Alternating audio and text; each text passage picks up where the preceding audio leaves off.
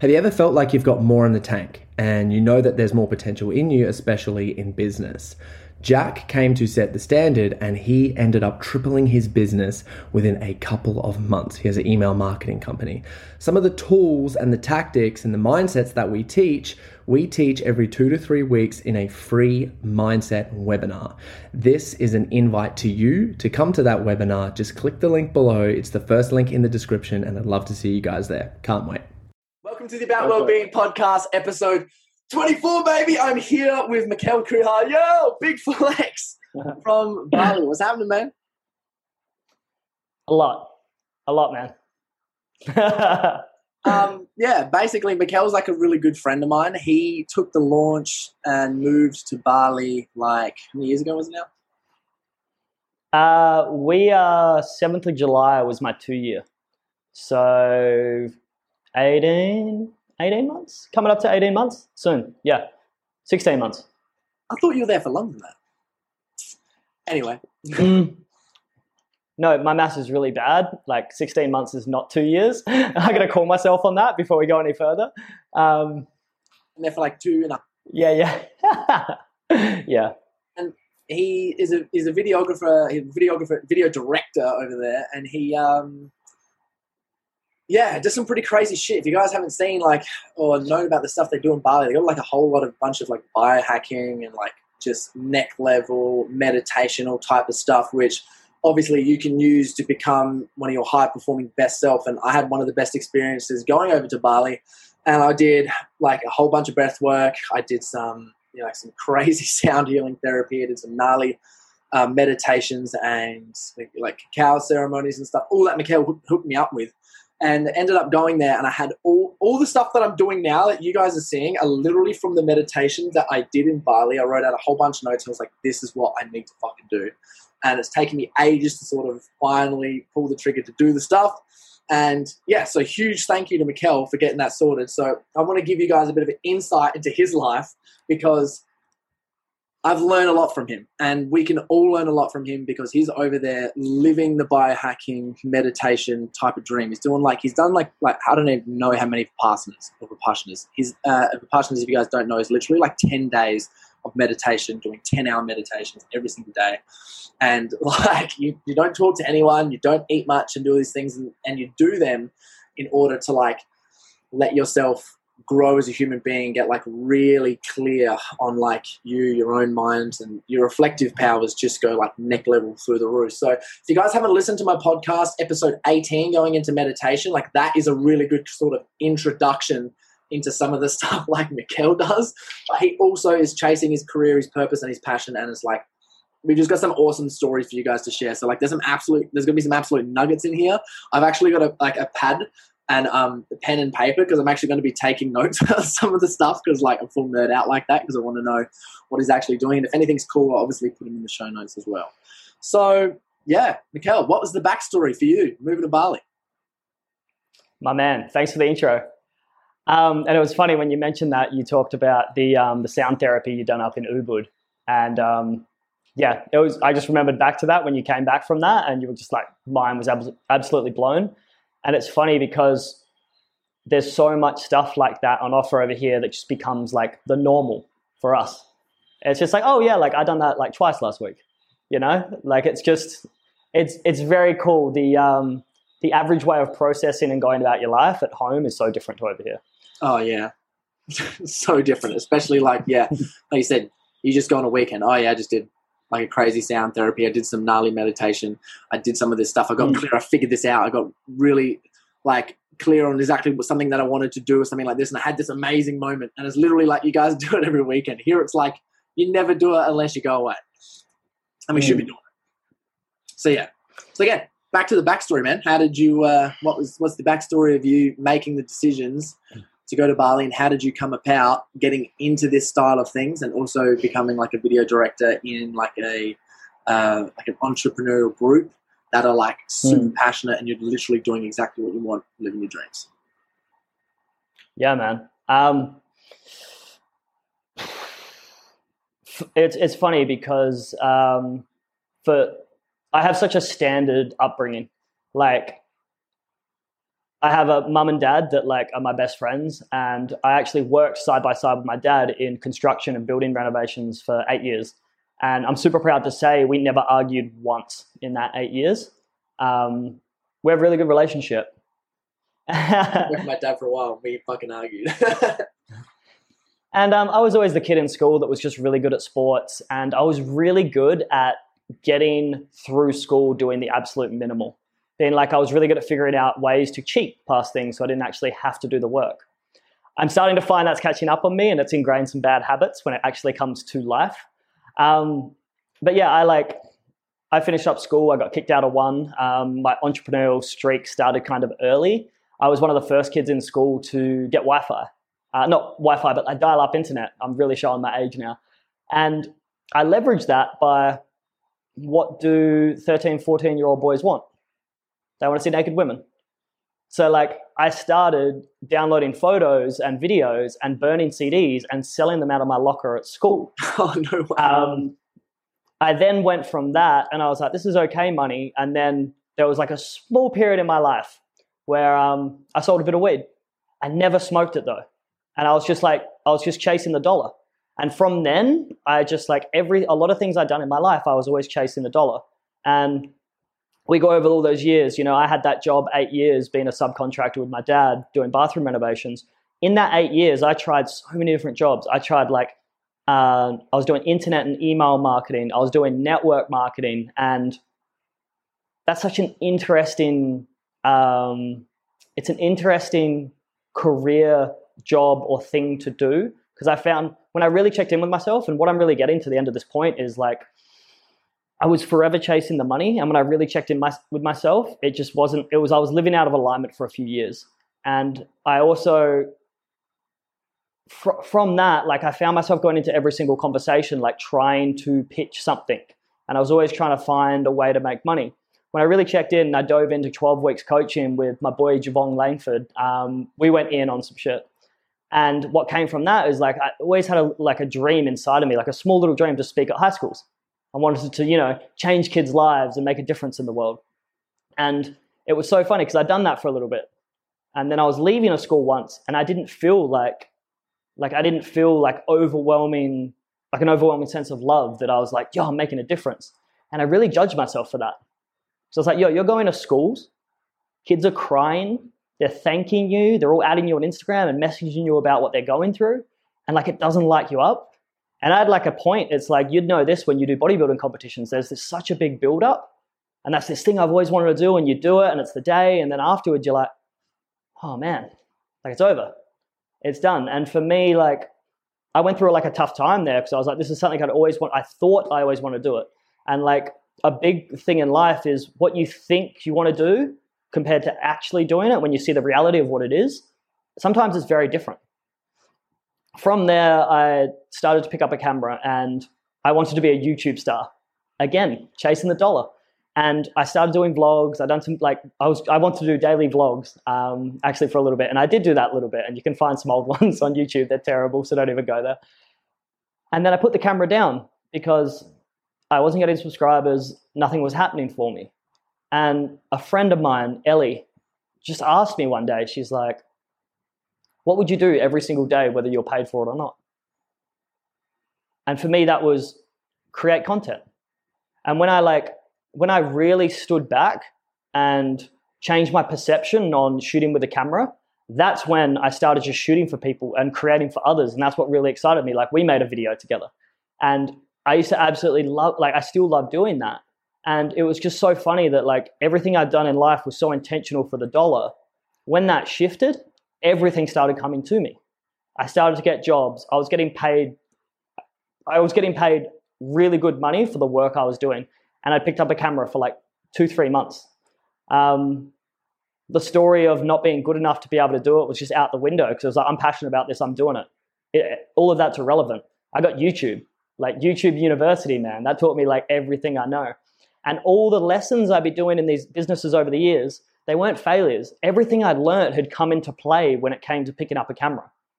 Like my business negotiation, contracts, getting people on board, like shooting, organization was on point. It's just my camera skills that need to level up. And it was coming to Bali was always a story that me and like one of my best mates, Glenn would talk about over a couple of beers. We'd be 2, 3, 10, 15 beers deep, and we'd be like, let's move here. Let's move to Bali. Me and Glenn used to go to Bali like every year for quite a while. And one day I was just like, let's do it. Like, I'm not sure if I'm ready, but this is something I've always wanted to do. And I literally cleared up all my debt at home, sold the work van, stepped away from the business, and I was like, I literally do not have an overhead in my life right now. I've got X amount of dollars in the bank, and I'm just going to go there, and I've got this amount of time to figure it out. And hey, it all came together, man. So when you got to Bali, what happened? When I got to Bali, it was what were the struggles? Interesting. When you got to Bali, what were the biggest struggles that come up? The biggest struggles. I'm a really good networker. So the networking side of things, like every single person I was speaking to, I was getting contacts. I was seeing who they knew, who I could shoot for. So that wasn't a struggle. But the struggle was like, I went over there. I went over there to volunteer in one of the like party hostels in Seminyak. Now, that was like, I was like, cool, no overheads, free food, free accommodation, free scooter, a little bit of money a month, and I can shoot around that. The thing was, this job was 6 at night till midnight, 6 nights a week. And I thought that was okay. And it was fun for the first week. But I really like figured out within that first couple of weeks, like this was 19-year-old Mikkel's dream. This isn't 30-year-old Mikkel's dream anymore. And I actually, like a few times in my life, I've done this where I said to the manager, I was like, yo, like I know it's going to cost me a bunch more to go rent my own villa and all that. But me being in this environment is so comfortable that I have free food, free accommodation, everything. I don't need to get another shoot next week. There's no pressure on me to deliver and execute my ideas because I'm living for free. I could casually hang out here, drink with people, tell some stories, and slide into that life. And what I found was when I actually put myself under pressure, I always perform better. So I said to him, like, next week I'm out. And in that, like, I don't know if it's like a universal thing or what, but within me saying that, in 1 week, I got asked to come on board as a partner of a startup company. And this is, again, like the importance of really knowing yourself, because I had a decision that week where I started my own podcast as well. It's called The Project. I'm not doing it anymore because I'm really concentrating with Yogi Lab, the startup I'm a part of. I had Aaron, one of the partners of Yogi Lab, on my podcast. And they said, next week we're doing this charity shoot. We're going 3-4 hours North Bali. It's the driest part of Bali. They literally don't have anything. They drive all the way down 3 hours to beg on the side of the road, then drive back for like $5-6 a day. Like there's not much going on up there. There's no infrastructure. There's no businesses. There's no tourists. There's barely any rain. Some of these people walk 5-6 hours a day to get water. And he said that to me and I was like, yeah, I'll see. At the same time, on the exact same day, and this was like a test, it was like I met a girl who managed a lot of models and was launching an agency and everything. And they're like, yo, we're having a boat party. We're having a boat party. There's going to be 200-300 models. There's going to be all these owners of businesses. This is going to be an amazing opportunity if you connect. And this job was paying, it was paying a lot. It was paying a lot to go and shoot. And like, I had a decision there where I could go and do this and network and still dive into that party life and get photos with pretty girls and all that. Or I could like really chase what I actually wanted to do. And like what lit me up was like that passion, purpose, and like that documentary, like documenting what's really going on in the world. Like, what is my work doing? How's that making a difference? Shooting bikini girls is great. And it's like, it's great in a way. It's very easy is what I mean. You shoot them, they look amazing. You post the photo. Of course, you're going to get the likes and followers, but it's not really stepping into like what really lit me up inside. So I made the decision to go do the charity shoot, which was like a 6-hour hike. All my shit got dusty. It was intense carrying all my camera gear, trying to get all the shots, and it paid next to nothing. What led from that was me meeting the guys and really genuinely connecting with them. Like one of the things I always say to people when there's been a couple of guys I've coached and taken on board briefly, and it's so important to share your passion. Like for me, sharing my passion with them and while I was in Bali and what I actually want to do was the thing that opened the door. And there was no intention behind it. I didn't know what they were doing. I didn't know the Yogi Lab was going to start soon. I didn't know these guys were all a part of it. I was just sharing genuinely what lit me up. And that was a very defining point for my life here in Bali, that I'm so glad I went on that dusty 8-hour hike. And it introduced me to the guys I like right now see as like brothers and family in my life. All right. What was the exact epiphany moment you had when you were just like, oh my God? Epiphany moment for what? You knew that what you were doing, because you joined a part of the Yogi Lab, you got made a video director, for the people who don't know that, and then you started actually implementing and executing and working with these guys, making a huge difference, and then you got involved as part of the Yogi Lab. You got opened up to the whole biohacking world, because the guys work at the Astana in Bali. If you haven't seen any of the Astana photos, like look at my Instagram. The Astana is literally probably one of the most gorgeous places in Bali, and they have absolutely everything biohacking wise. When you started working in there, doing all that stuff, getting involved in the biohacking, diving deep into meditation, diving deep into your health, and using all of those different tools to work extremely well, to get yourself high performing as best as possible, to create the best content as possible, to get clear on exactly what you guys were doing. When you actually started that work, what was the epiphany moment when you were just like, I've arrived? I think one step back before that was the day I got asked to come up, and I didn't know I was walking into a meeting to be asked to be a partner of a company. And I signed the contract and walked out. And for me, like, I filmed a video that I posted on my Instagram a couple of years back now, where I was like crying. I was like, yo, I fucking done it. Like, all the things that I'd been learning along the way that I've been implementing, there was always this little bit of like doubt, like, oh, this guy done it, that guy done it. I'm doing it, but I'm yet to really see what it is I want, or have that check of like, I've achieved this. And when that happened, it was just like I only had a camera for a year and a half or so. That whole year and a half, and not even that, the last 10 years of my life, everything that I was trying to level up and improve on all just came to fruition in that one moment. And it was fucking overwhelming, man. Like, it was an epiphany moment. It was like, yo, like, you can fucking do this. You got this. And that's like when I got my tattoo here. I don't know if you can see it. It's got, we've got this. And it's just like for me to check in when I'm ever doubting myself, to like let myself know I've got my back in that moment. And that was a big epiphany moment for me. I guess the next one after that was the first Vipassana I went on. I started to play a lot of self-doubt in the business and the company, because they brought another videographer on board. And I was like, yo, are they trying to vet me out against him? And he was really good. He'd been shooting for like 5-6 years. Everything he shot, everyone was just like, yo, that's unreal. I'd shoot something, they're like, oh, change this, change that. Yeah, that's cool. And I was just like, that was eating me up. And we went to this Vipassana, and I was like, yo, do I really want to do this?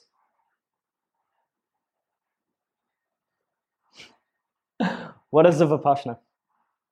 A Vipassana, like you said before, like the tangible things of it is 10 hours a day meditation for 10 days. And essentially, a lot of the times there's like an intermittent fasting kind of aspect. You eat twice a day. Old students only eat once a day. It's always a vegan or vegetarian-based menu. And the portions are very small, and you're not exposed to much. A few vegetables, a bit of rice, that's kind of it. During these 10 days, there's upwards of 10 to 12 hours meditation a day. A lot of the sits look like 1 hour, 2 hour, or 3 hour sits.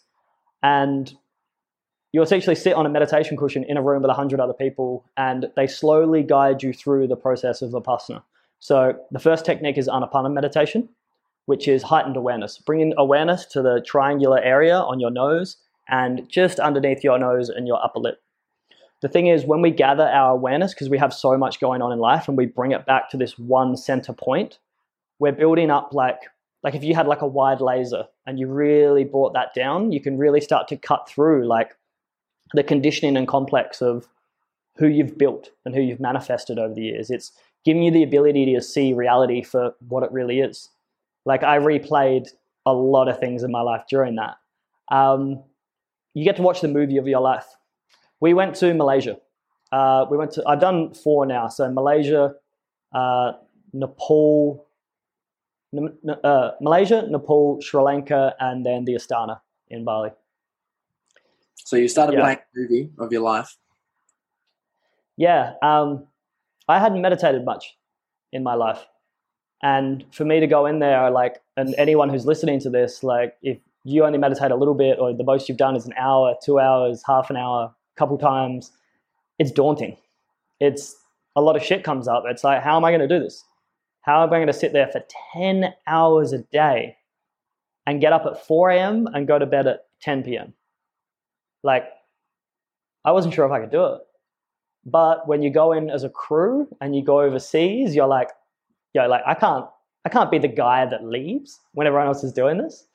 Yeah, so essentially that's what a Vipassana looks like. It's something that Buddha taught back in the day, and it's something that's been passed down the ages. A lot of meditation techniques are kind of new age in the way they've only been around for a couple hundred years or so. This is just stripped back to the bare essentials of what's proven to work time and time again. There's no variables. It's like, this is what works, sit and practice this. It's the simplest of things, and it's amazing what the insights this can give, not only in personal life, but business and everything else. Mm-hmm. And getting back to the epiphany moment that you had during this first Vipassana? Yeah, I was really unsure if I was going to stay with the Yogi Lab. And I shared this with the guys after, like I wanted to go out and do my own thing. And part of what that sit gave me was a lot of clarity around the reality of my life right now. I'm in Bali. I'm working with dudes who have all they've got multiple businesses in Bali. They've had businesses back at home. They've worked in startups. They've been professional athletes. This is what our crew is kind of made up of. And they've all got my back. They're all so honest with me. When they see I'm down or I'm not feeling well, there's just honest, authentic conversations. When I'm not showing up and I'm not delivering on a business sense, there's honest or authentic conversations. There's no judgment. It's like, yo, you should be doing this because we're doing this. It's like, yo, how can I support you in what you're currently doing right now? And when I checked in with that, I was like, yo, these guys have been doing the work, and if I'm willing to put in the work, they're going to come with me. Like, we're all going to do this together. So any idea of leaving that, it was just like out the window. Like, these guys are the real deal. I guess my experience with meditation was very limited before then, but I had a couple of crazy experiences in my life that stripped away things I was carrying for upwards of 20 years in a moment. Yeah. How so? I can start with the first story. When I was 24 years old, and I used to have a lot of shit come up and ego around even sharing this, because I was scared of the dark. Like, my whole life I was scared of the dark. And I remember there was this point in my life when I was like 13, 14, where I woke up and I heard a crying girl in the corner. And I could hear her crying, and I was like, yo, who's there? Is anyone there? And she kept crying and crying and crying. And you know, when you're a kid, what you do, you hide under the sheets. And I was just like, this is going to go away. This is going to go away. And that sat with me for so long. And I don't know if it was something that actually happened or it didn't, but I was always scared of the unknown in the darkness. And I was sitting on my bed meditating when I was like 24, 25. And I was just about to go to bed, and I started like a little bit of a practice. So I was building up a little bit of awareness and pressure in my meditation practice. And it's funny thinking back to it now. I was sitting there and I was using white noise. I was using like white noise for meditation for a fair bit back then. And I was sitting there, and all of a sudden I just felt this shift in energy in the room. And it felt like I had shrunken down to like a little boy, and I was sitting on my bed. And while I was sitting on my bed, I felt this. You watch Harry Potter? What's the name of those? Dementor. It was like a Dementor. Like now I see it more as like a spirit. Come under the door, come up over my bed as I'm sitting there, and get bigger and bigger. I don't know if you see, I got goosebumps now telling this shit. And bigger and bigger and bigger. And I was sitting there, and there's a part of me inside that's like, yo, open your eyes, open your eyes, open your fucking eyes, open your eyes right now. You need to open your eyes. There was another part of me that was just like, let it be. Like, stay in this. Like, feel into this and experience this. And that felt like maybe 20, 30 minutes. It was probably 30 seconds. And when I sat there, my heart was racing. I was getting hot. I was sweating. It felt like everything had shifted. And then I sat, I waited, and in a moment, the whole thing went out the room. Everything cleared. My body temperature came back down. And I wasn't ready to open my eyes yet. I'm like, I'm going to sit in this for another 5 minutes or so. And I opened my eyes, and I wasn't even sure what just happened. I was just kind of like, okay, that was really weird. I'm going to go to bed. Then I started to notice I was never scared of the dark again.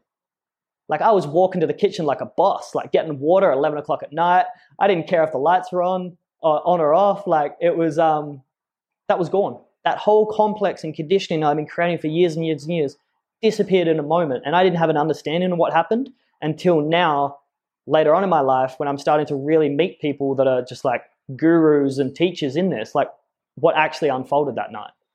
And that was something that always sat with me. I'm like, if that can happen with me sitting 30 minutes a night for a couple of weeks in a row, like what's possible if I dive into a 10-day Vipassana?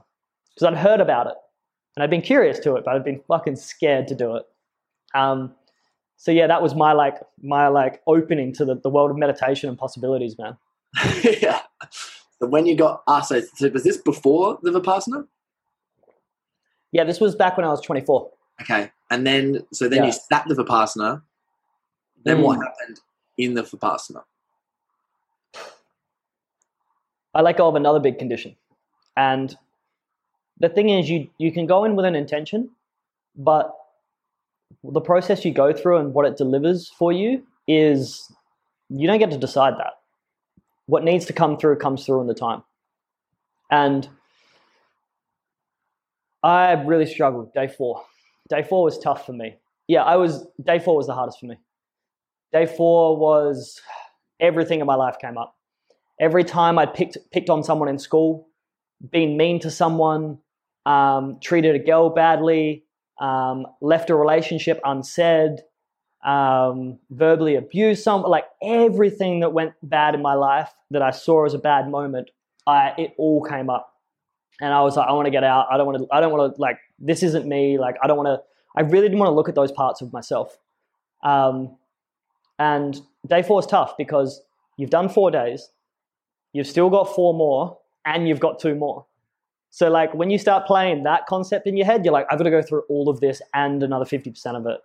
And I was like, I want to leave. I wanted to leave. And then the next day I woke up, I was a little bit better.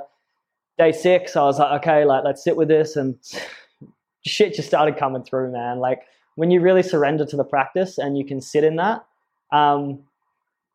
essentially it's a controlled stress state.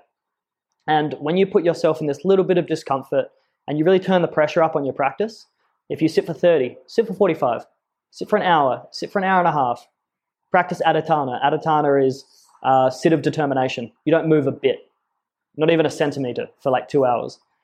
And you start to feel like complexes come up. Oh, I don't need this. This shit, like I could do this. I just don't want to do it right now. My knee hurts too much. My back's too sore. People don't feel like I do. Like this is harder for me than the other guy. I ate too much at lunch. I'm a bit tired. Like all these, like anything your mind comes up with to get you out of that, to not face off with yourself, whether it's ego or whatever it is, will come up. And that's the power of the practice. One thing they teach is equanimity. Equanimity is non-reactiveness. So things come up and they go away, and there's no craving, no aversion. And I mean this with good as well. You can have a great meditation. My head is just like pulsating. It feels euphoric. It's like, if I was to call an orgasm a 10, it's like a 7, and your body's like vibrating. You can't, like, it's great to have that, but like to be able to step back from that and not have the craving, but then not have the aversion to the pain as well. Like I had pain in my lower back that I'd been seeing a physio for 2 years that went away in that 10-day sit. My girlfriend had a full shoulder reconstruction where she was in a machine and a chair that would move her arm like that. She'd seen physios, therapists, everything for years. She sat a 10-day Vipassana without having the intention to fix that. And she came out of it and she was like, the day we left, she put her arm up. She's like, she could only go to here, and she's going like back here. And she felt a ball of energy like dissolve during that sit. And like this just started like opening my mind to stuff. I was like, what's happening? Because I was always such a physical person. Got to roll out the muscles. Got to train more. Got to do anything I physically can instead of go internally. Like, what can I fix externally to fix this right now? And during that meditation, it was day 8. It was day 6. I'll correct myself. I was sitting in a sit, and this is when I was like, I think I'm good now. I want to stay here. I want to do this. I had bang, bang, bang, 3 quick flashes of my dad dying in 3 different ways.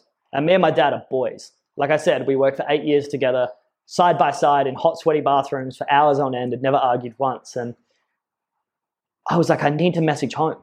Like, surely they'll just let me email, text, something just to check in if they're all right.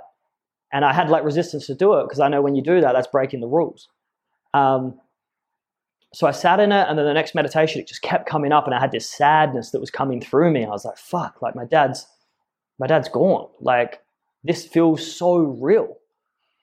And then in one of the sits the next day, so we're moving on to day 7 now, he came through in a meditation to me, and I got to see, like, this is when you get to see the reality of the situation. I was so fucking thankful that we have such a dope relationship, that he was my team manager on basketball for 5 years, drove me to every game. We went interstate on trips. We worked together. We played golf, like all these amazing things. I was like, yo, like, even if he is gone right now, we had a dope life together. And that was such a realization in that for me, man. And then I sat the rest of the sit. I had some more crazy shit going on at the end in day 10. But that was like the first thing that just changed for me. Yeah. Day 10. Now I'm going to get a bit weird on you. And like one thing I really want to preface as well is like my experience is my experience. Like I know a lot of people that have gone to Vipassana left on day 3, left on day 1, left on day 8, not experienced anything. I know some people that have gone to 4, 5, and on their 5th one, their whole world changed. I know people that have gone to 1 and their world changed on day 1. It's so different and relative to everyone. Like, so one thing, if anyone does go to 1, like just drop any expectation of the practice. And if you read and you research, cool, that's other people's opinions, but don't, I went in with an expectation something's going to happen on day 4 because I'd read about a guy that had an amazing experience on day 4. And that changes everything. You close yourself off and you narrow your view to one way of things happening. And it doesn't allow for everything else that could come into your field and come into your world. So I just wanted to say that before I share this story on day 10. I sat in a meditation on day 10. It was Aditana, so it's a 2-hour sit. And I'm like, you don't move. And obviously your eyes closed. And the amount of times you just want to open your eyes just to check the clock just that once. Because you're like, it's got to be 5 more minutes. It's got to be 2 more minutes. And then you hear the bell go and it's just like, oh my God, I made it. Like there's so much like, it's like running a marathon. I would actually find that harder than running a marathon. I can run, I can do the gym, I can do all that stuff. This is different, man. And day 10, I was in at the end of this sit. It was a 2-hour sit and I came out of it and I was like in this weird kind of everything. It was like if you'd like just microdosed a little bit. Everything was kind of just flowing and moving a little bit. And I stood up, everyone left the room and I stood up last. And then every step I took, there was so much awareness in every step. Like my heel, side of my foot, my toes, my pinky, my big toe. And I could just feel everything. It's amazing how much is going on in our body that we're not aware to at the time. And I remember sitting outside the meditation hall. I was like, yo, I just need a moment. Like I'm not sure if I'm back yet. And I looked at this, it was like this bush and the leaves were about this big. And I remember it just rained and I saw this leaf and it was perfect. It was like, remember the Land Before Time with the dinosaurs? Yeah, bro. Remember the big leaf they always used to eat? It was like one of them. And I was like, this leaf is perfect. This leaf is beautiful. Not being in that state now, looking back, it sounds kind of weird. I get it. And as I'm looking at this leaf, all my awareness is on this one leaf and everything around it is just moving and flowing. And it's like, when you stare at something and it's really comfortable and you just want to stay there and your friend's talking to you and you're just like, just hold on. This is really comfortable. It's like a holy moment. And then this guy started walking past it. And as he's about to walk past, I'm like, oh shit, he's going to ruin my leaf for me. Like, bro, this is amazing. Don't do this. But at the same time, no talking, no eye contact, no communication. He walks past. and his body literally goes around the leaf to the other side and continues. And I'm sitting there like, yo, did anyone else just see that? Like, did anyone else just see that shit? And everyone's going about doing their thing, and I was like, I want to go back to my room. Like, I'm not sure about this. I go back to my room, and I'm laying there on my bed, and the room is like, some of these centers resemble a jail cell, similar to what a jail cell would look like. Some are a little bit nicer. And I'm laying there, I'm looking at the ceiling, and I feel this sudden urge to get up and stand up. So I stand up, and I look in the mirror, and I see my eyes just come down, my eyebrows just come down like this. My eyes go really dark, and I looked like kind of demonic in a way. And from that, my back leg kicked up, and it kicked like 3 times, like uncontrollably. I wasn't controlling this at all. And then I stopped, and I was like, hold on, is this just me like wanting something to happen or manifesting something? And then I kicked my leg, and I was like, that was different. Like, I done that. Before, it wasn't me doing that. That settled down, that went away, and I laid down, and I was like, what just happened? I have a couple of ideas about what that complex was and what I let go of in that sit. And I guess I'll share it. Like, the one realization I've had in the last 6 months with what I let go of right then was, and this is something I'm quite comfortable sharing, and it's something I would have been very adverse to sharing quite a while ago, was like I'd objectify. Just stopping you there. So you've got clear on this in the last 6 months. When did you sit to Vipassana? It was just roughly October 2018. So that's like confirmed 2 years ago, and you've just got clear on over the past 6 months. So I just wanted to say that, like, this is how the power of these things last a long time. You're constantly figuring out. Sorry, continue. Good point, man, because that was just an experience then.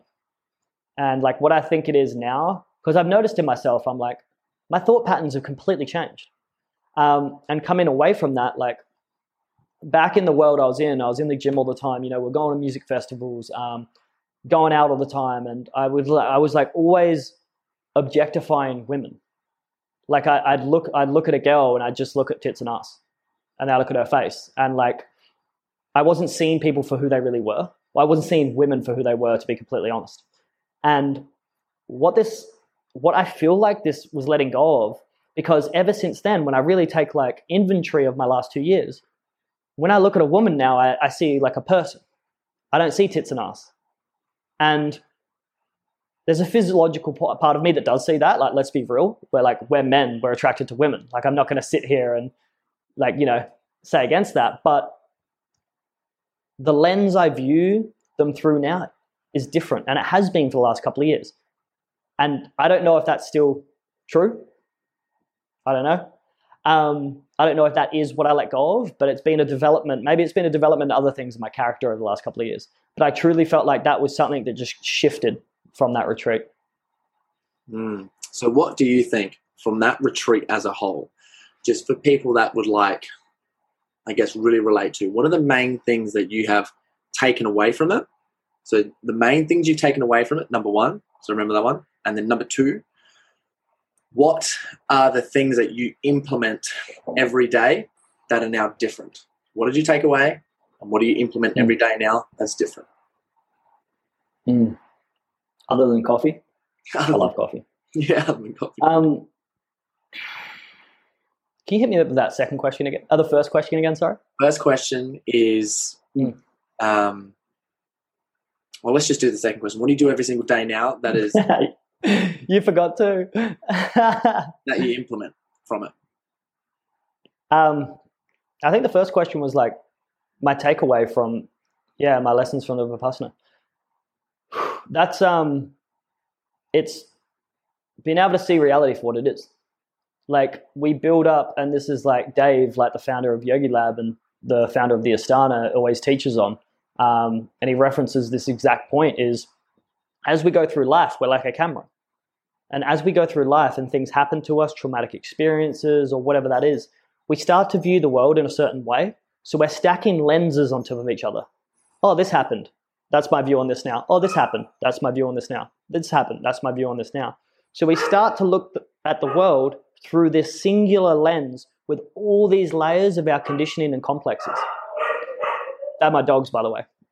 And this Vipassana allows us to sit, replay the movie of our life, and see it for exactly what it is, and slowly remove these lenses. And having a constant practice keeps bringing you back to that. Vipassana is like an intense, concentrated period that allows you to change that there and then. So yeah, for me, it's like forever asking the question, is this me or is this a complex of conditioning I'm giving into? So it's like you said before, it's something that always sits with you as you go through life. The second question again. Yeah. So the second question was, what do you do every single day from now on that you've implemented from the experiences in the Vipassana? I'd love to say I was meditating every day, but I'm not. The practice of the Anapana and the Vipassana technique, like, is something that I carry through every time I do meditate. When I do, the big thing is the technique itself, not just when you sit on the cushion. You know, when I'm riding my scooter around or something like that, like bringing my awareness back to the breath and just centering myself on that. It's not something that I have a rigid daily practice that every single day I do that. I would love to have that. And I'm sorry? For me, it seems like you've really developed the skill. And once you've gotten good at developed a skill, you can tap back into that very regularly. The same way as you build muscle. You build muscle, you're going to have muscle around for a long period of time until eventually, obviously, it goes. But you've done the same thing. You've gone there. You've done Vipassana mental skill, and you've got this skill, and you've taken that back. And then you can you implicate that every single day in just things that you are doing. It turns into meditation is something you take everywhere. Like, we're so conditioned to think it's something when you sit, it starts and stops there. But you bring that awareness through every aspect of your life. So after the Vipassana, when you got back to the Yogi Lab, kind of what happened? What was the main thing you got, like, I guess, really clear on, like, as far as like living out what you wanted to do with those guys? For me, it was just knowing, like, we're in this together, and like, I'm fucking doing this, and shit's gonna come up. Like, a lot of shit's gonna come up. You try to build a startup overseas with 5 other guys from 5 different countries. There's a lot of different perceptions and views on the world, but there's also like a lot of just like calling people out. Like I said before, when you're not showing up, like, your ego gets fucking bruised. Like, it's like what I discovered. When I was doing the videography thing, it was cool. When I was doing the bathroom renovation thing, it was cool because it was me dealing with customers. There was no accountability. When you have 5 guys that are all putting the work in like you, and like when you start to slip, they're like, "Yo, what's up? Let's go." Like, we're still going. That's tough, man. Because when I work by myself, it's like, you know what? I'm a bit tired today. I'm going to treat myself. Bit of self-love. You know, might go get a massage, whatever. But when you're working with them, it's just like, it's different, man. It's a different game. I get it. So from there, Yogi Lab, at the Ashtana, you've done the Vipassanas, mental clarity, mental cleanse. For anyone that's not listening, everyone who's listening, by the way, I've just got some notes. I'm going to quickly share those with you right now. Like my biggest takeaways, because people listening definitely want to take them away. So I've got these are some of the things I'm just going to quickly note down real quickly before I get into the next chapter of the podcast. So being uncomfortable and putting yourself under pressure can change your life.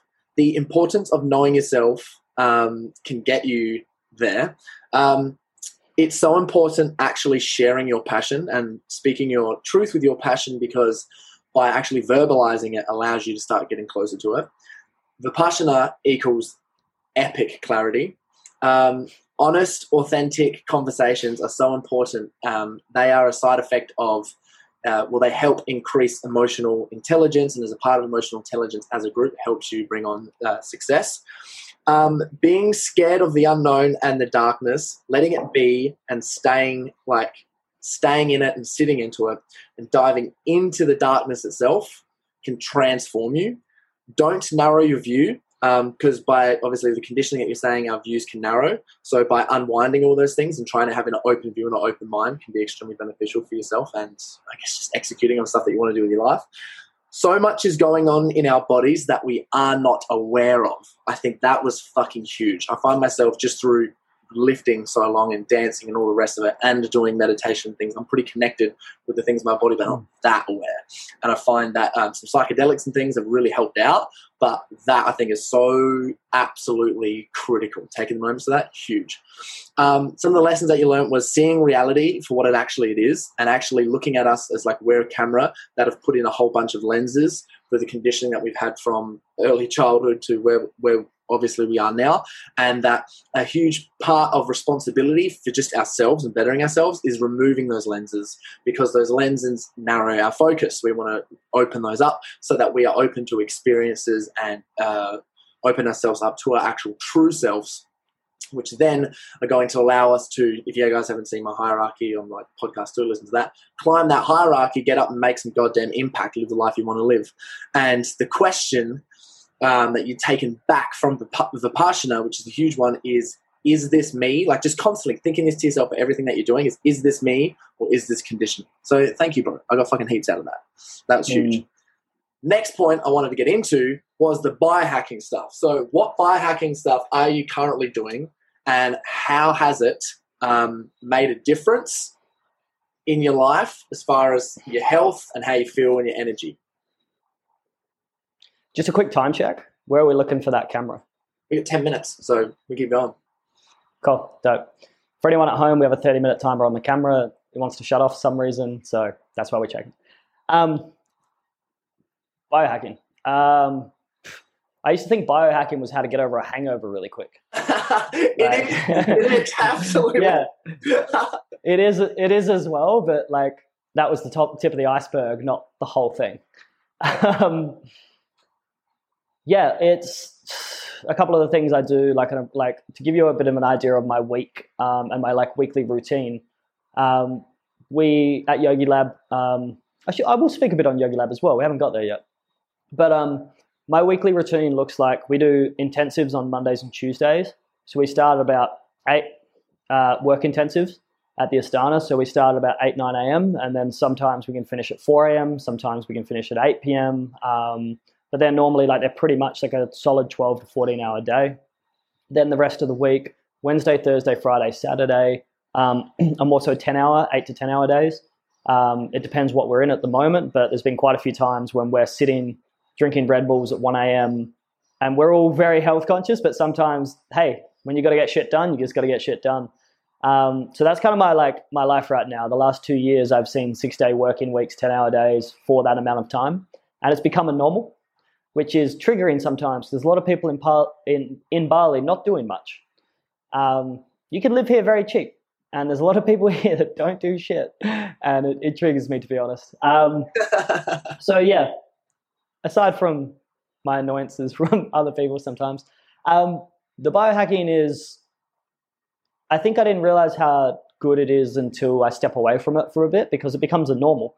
You know, I'm doing 5 to 6 cryotherapies a week, which is a chamber the Astana has, where your first room, and it's not one of the liquid nitrogen ones where you like have your head out. It's a full chamber. So the benefits in that are so much higher because, as you know, like your body's thermostat's up here. And if you can sink into the room. Stats for those guys listening is in between your eyes. So yeah.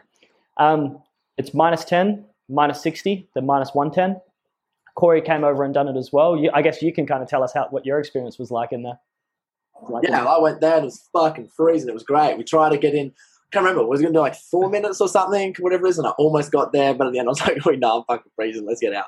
And then we jumped in cold balls, but it was amazing. Felt great. It's the coldest. I've been to a cryotherapy in Adelaide, and that was awesome.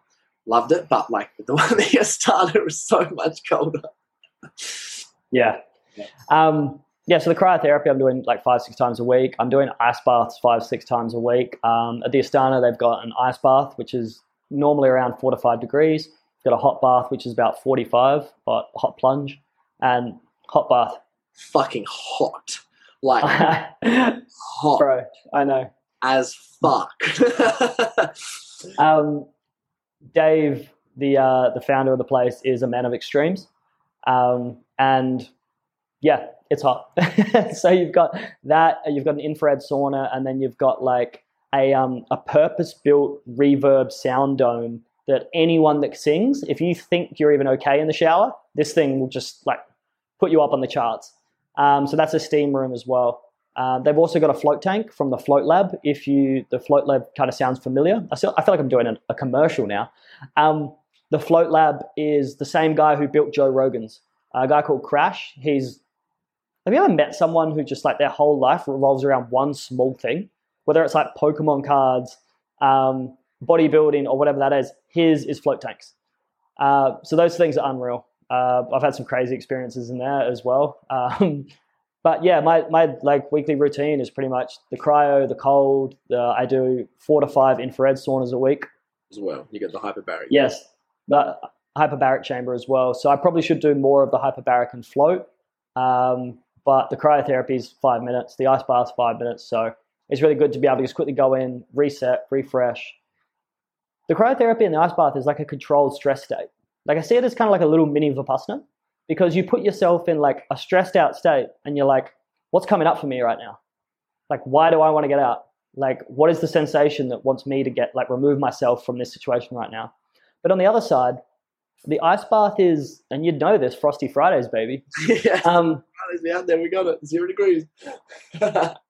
There might be a different vibe at the Frosty Fridays to what I experience a lot of the time, but like, because it's a bit of hype, a lot of masculine energy, a bit of testosterone flying around, double biceps, all of that. It's a reset. Like sometimes I feel like I can go in the ice bath and I go in for 5 minutes and I come out and like I'm like equalized. Like the stress is kind of melted away. I'm so present with where I'm at. I done a Wim Hof breathwork training in Ubud once, and I ended up going under the ice for like a minute and a half, like head under, holding the breath and everything. And I felt like it was so comfortable got down there. It got so dark, and it was like I was like, I could just stay here. And I felt my heartbeat just slow all the way down. And then when I came up, I was like reborn, man. It's weird. It's crazy what the ice does. And when you start to build up a bit of a tolerance to it, you can start to push and push and push. It's an amazing reset and like a dope practice to really implement every day. Yeah, no, I'm with you on that. Doing it for the Frosty Fridays. Like, yeah, we get like masculine just for the photos and stuff. But when someone's in the bath and they've like got in there, everyone kind of just like shuts up, lets them have their moment, talks quietly. And yeah, if they're in the bath and they want to talk, like absolutely we'll chat. But like a lot of the time people get in the bath and once their eyes are closed, it's like, that's it. Like, let them go. Oh. Because you have no idea, obviously, where you're going to go, what's going to come up. And then, like, later on, all the shivering and the rest of it, sometimes like, fuck, I needed that moment of just, like, pure presence under that stress state just to fucking end the week. And then you're like, oh, thank God, it's the weekend, week is over. If you're working 5 days, obviously. Yeah, man. So, yeah, so how are you feeling? Because, like, you're doing the hyperbarics occasionally. You're in the cryo. You're doing the ice baths. You're doing the sauna. All the rest of it. You've got the float tanks which you use. You've got your skill from the Vipassana and stuff. Like, what's the difference between doing all of this stuff? Where have you noticed, like, obviously you're doing this regularly. So what would the difference be from doing this to not doing it? You'll cut out these camera resets so we look professional and stuff, yeah? Yeah. Oh, maybe. So we've got we've got what it's normally like doing biohacking at the moment with all the stuff that you're doing, biohacking week. And then what would it be like if you didn't do any of those with all the work that you're doing? Because if you guys don't know, obviously Mikhail's just gone over like his work routine and how neck level it is, and they're going to be high performing all the time. And that's what we want to do. We have so much fucking time in a day. We want to be executing effectively to be making the difference that we want to do. So yeah, what would the difference be? It's hard to say, like to have like an honest opinion on it, because I've been doing it for so long now. And to take it all away and work, I feel like that there would never be that release, and it would build up and build up and build up. And like we work a lot of fucking hours. Also, I'm going to the gym like 5-6 times a week. Like I'm playing basketball once a week as well. So like there's a lot of output. So it's really hard to say, because I know right now, like I manage well most of the time. There are some stressful days and times when shit just comes up. And one of the things I think it's allowed me to is just deal with like a lot of that stress when it does come up. What I found recently is like going through times of like a small stressful state, that over a long period of time really compounds, and it can come out in some interesting ways in life and how you view the world. Mm-hmm. Yep, I love that. So here's a question. If you had to move away from Bali, let's just put a scenario. You've moved away from Bali, moved away from the biohacking, all the rest of it, but you had to take 3 things out of all the stuff you're doing besides the coffee. There was 3 things that you had to take, like with you. What would they be? They could be anything. My first one's going to have to be my girlfriend. besides Selena. I know. I've like, when you say 3, I'm like, well, I've got 2 dogs and a girlfriend, so they're the 3 things. Or if we're looking at the state of like, high performance, health, fitness, all those things, all the stuff that you're using, what would be 3 things that you take away? 3 things that I take away. A supplement's one thing. Yeah. Because right now, like, I'm using a stack similar to what you run, like the L-theanine, the lion's mane, GABA before bed as well, glycine, and KSM 66, which is like ashwagandha. That's like my stack right now. So I'd say my stack. I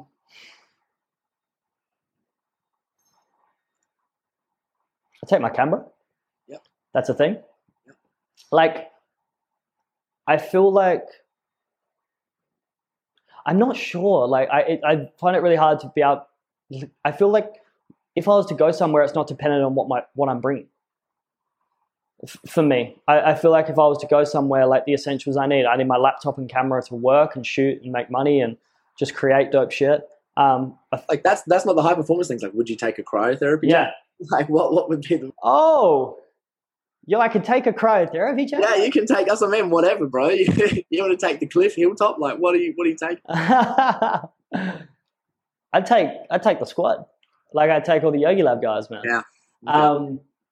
I'd take them. The cryotherapy. I didn't know I could take that, but cool. Let's take it. Let's throw it in the bag. And then my family, like the 2 dogs and Selena. I'm good. That's extremely important because 2 things that you've just mentioned then were relationships. If you guys have seen my hierarchy, the relationships is 1, 2, 3, 4 up the hierarchy. It's like the most important one because they're the things that obviously can fill your life up and can change your life and make things the best. As we've noticed for Mikkel with meeting those people, that has been like the most life-changing thing. Now, also, doing all this stuff, man, and you've done all these things, obviously we're all changing and evolving. Where do you think now, after doing this stuff and achieving these things and living this like absolute passion and purpose life that you're doing, where do you think you have most transformed?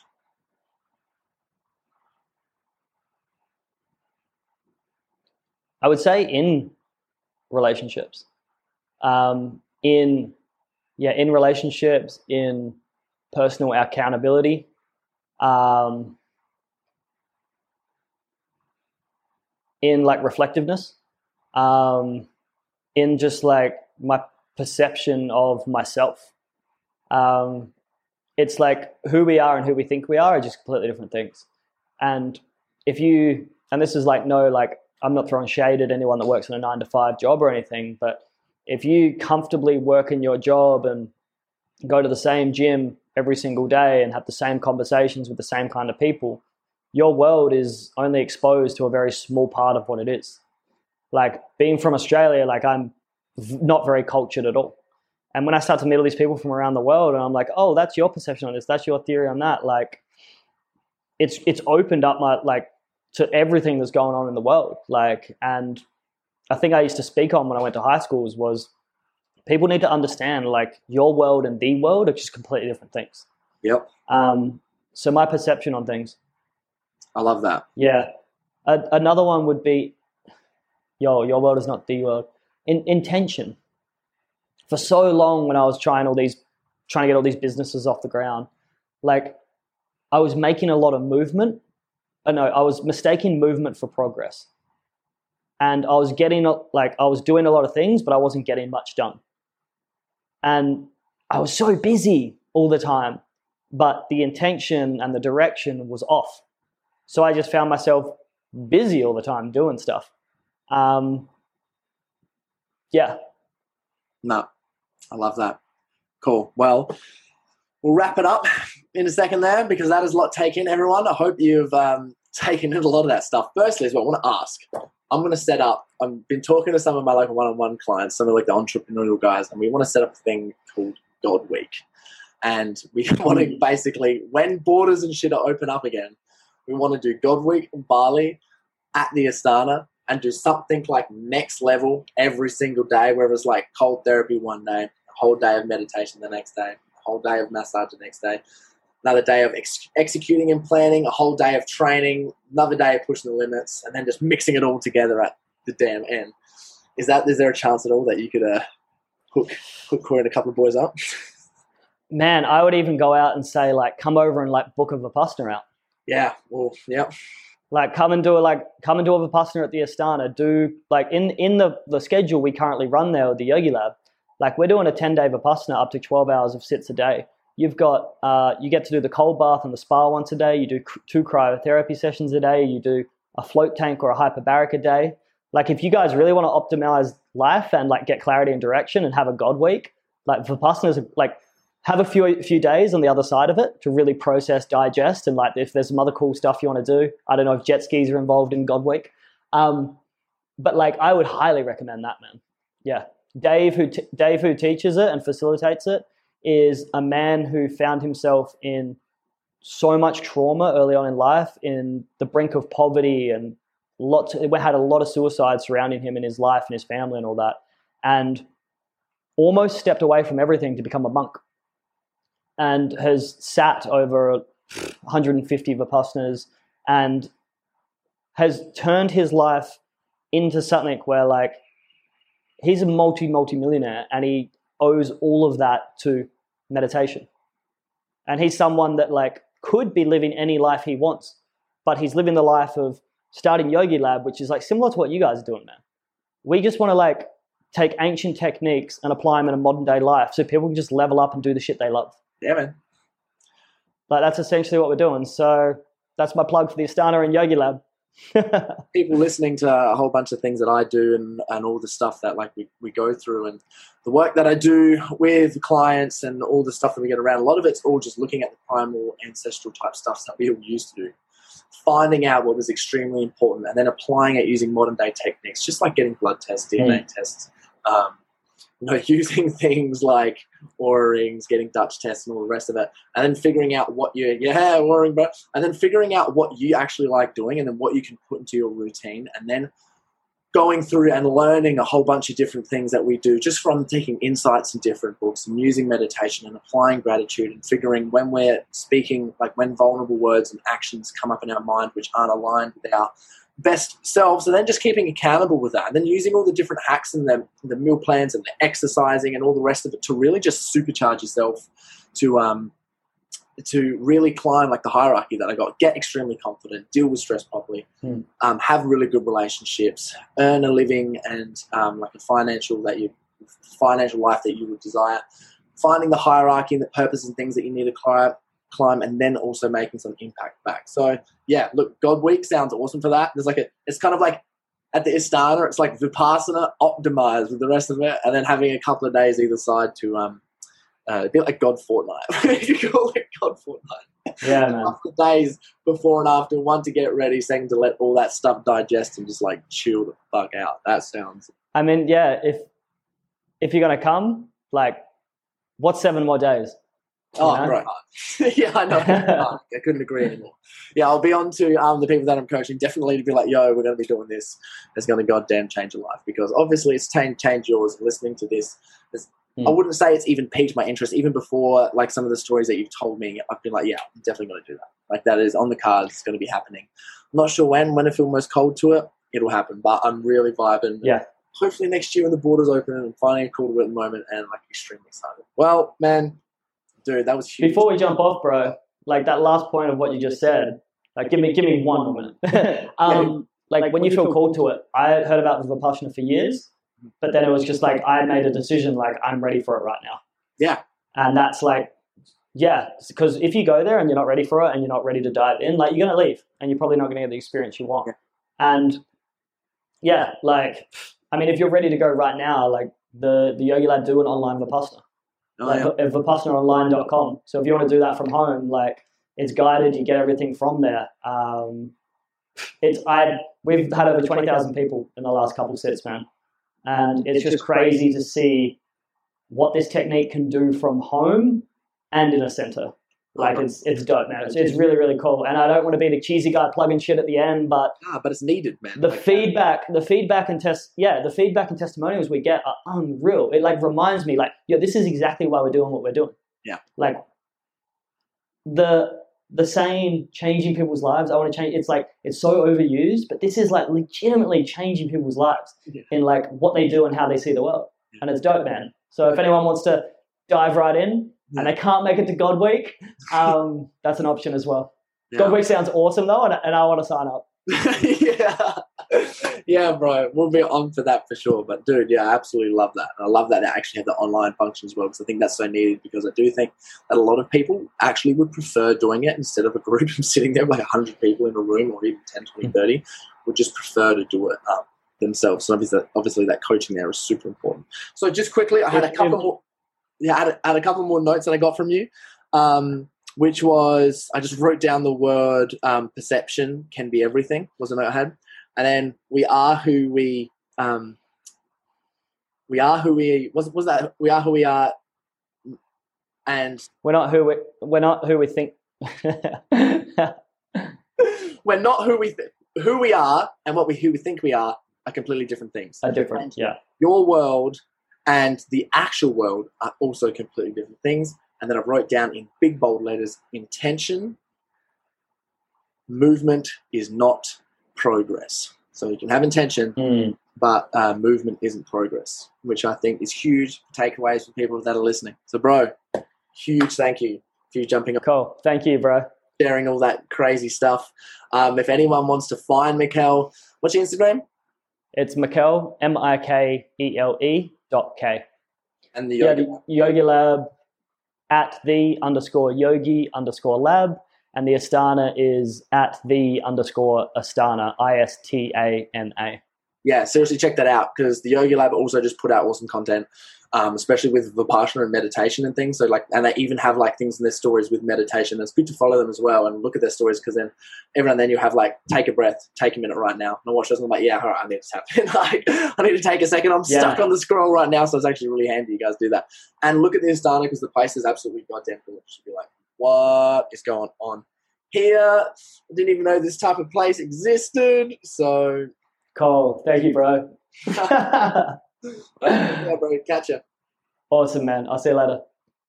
Thank you so much for getting this far into the podcast. As a token of my appreciation for the loyal listeners, you can get a $50 discount of your first month inside the Set the Standard community. That'll help you double your business and reprogram your mind. We have 2 live group coaching calls per month, 8 modules and challenges, and an exclusive network where you can meet all the men who are setting the standard in here. Please use the code PODCAST, capital PODCAST, to get the first $50 off of your first month. Can't wait to see you guys in there.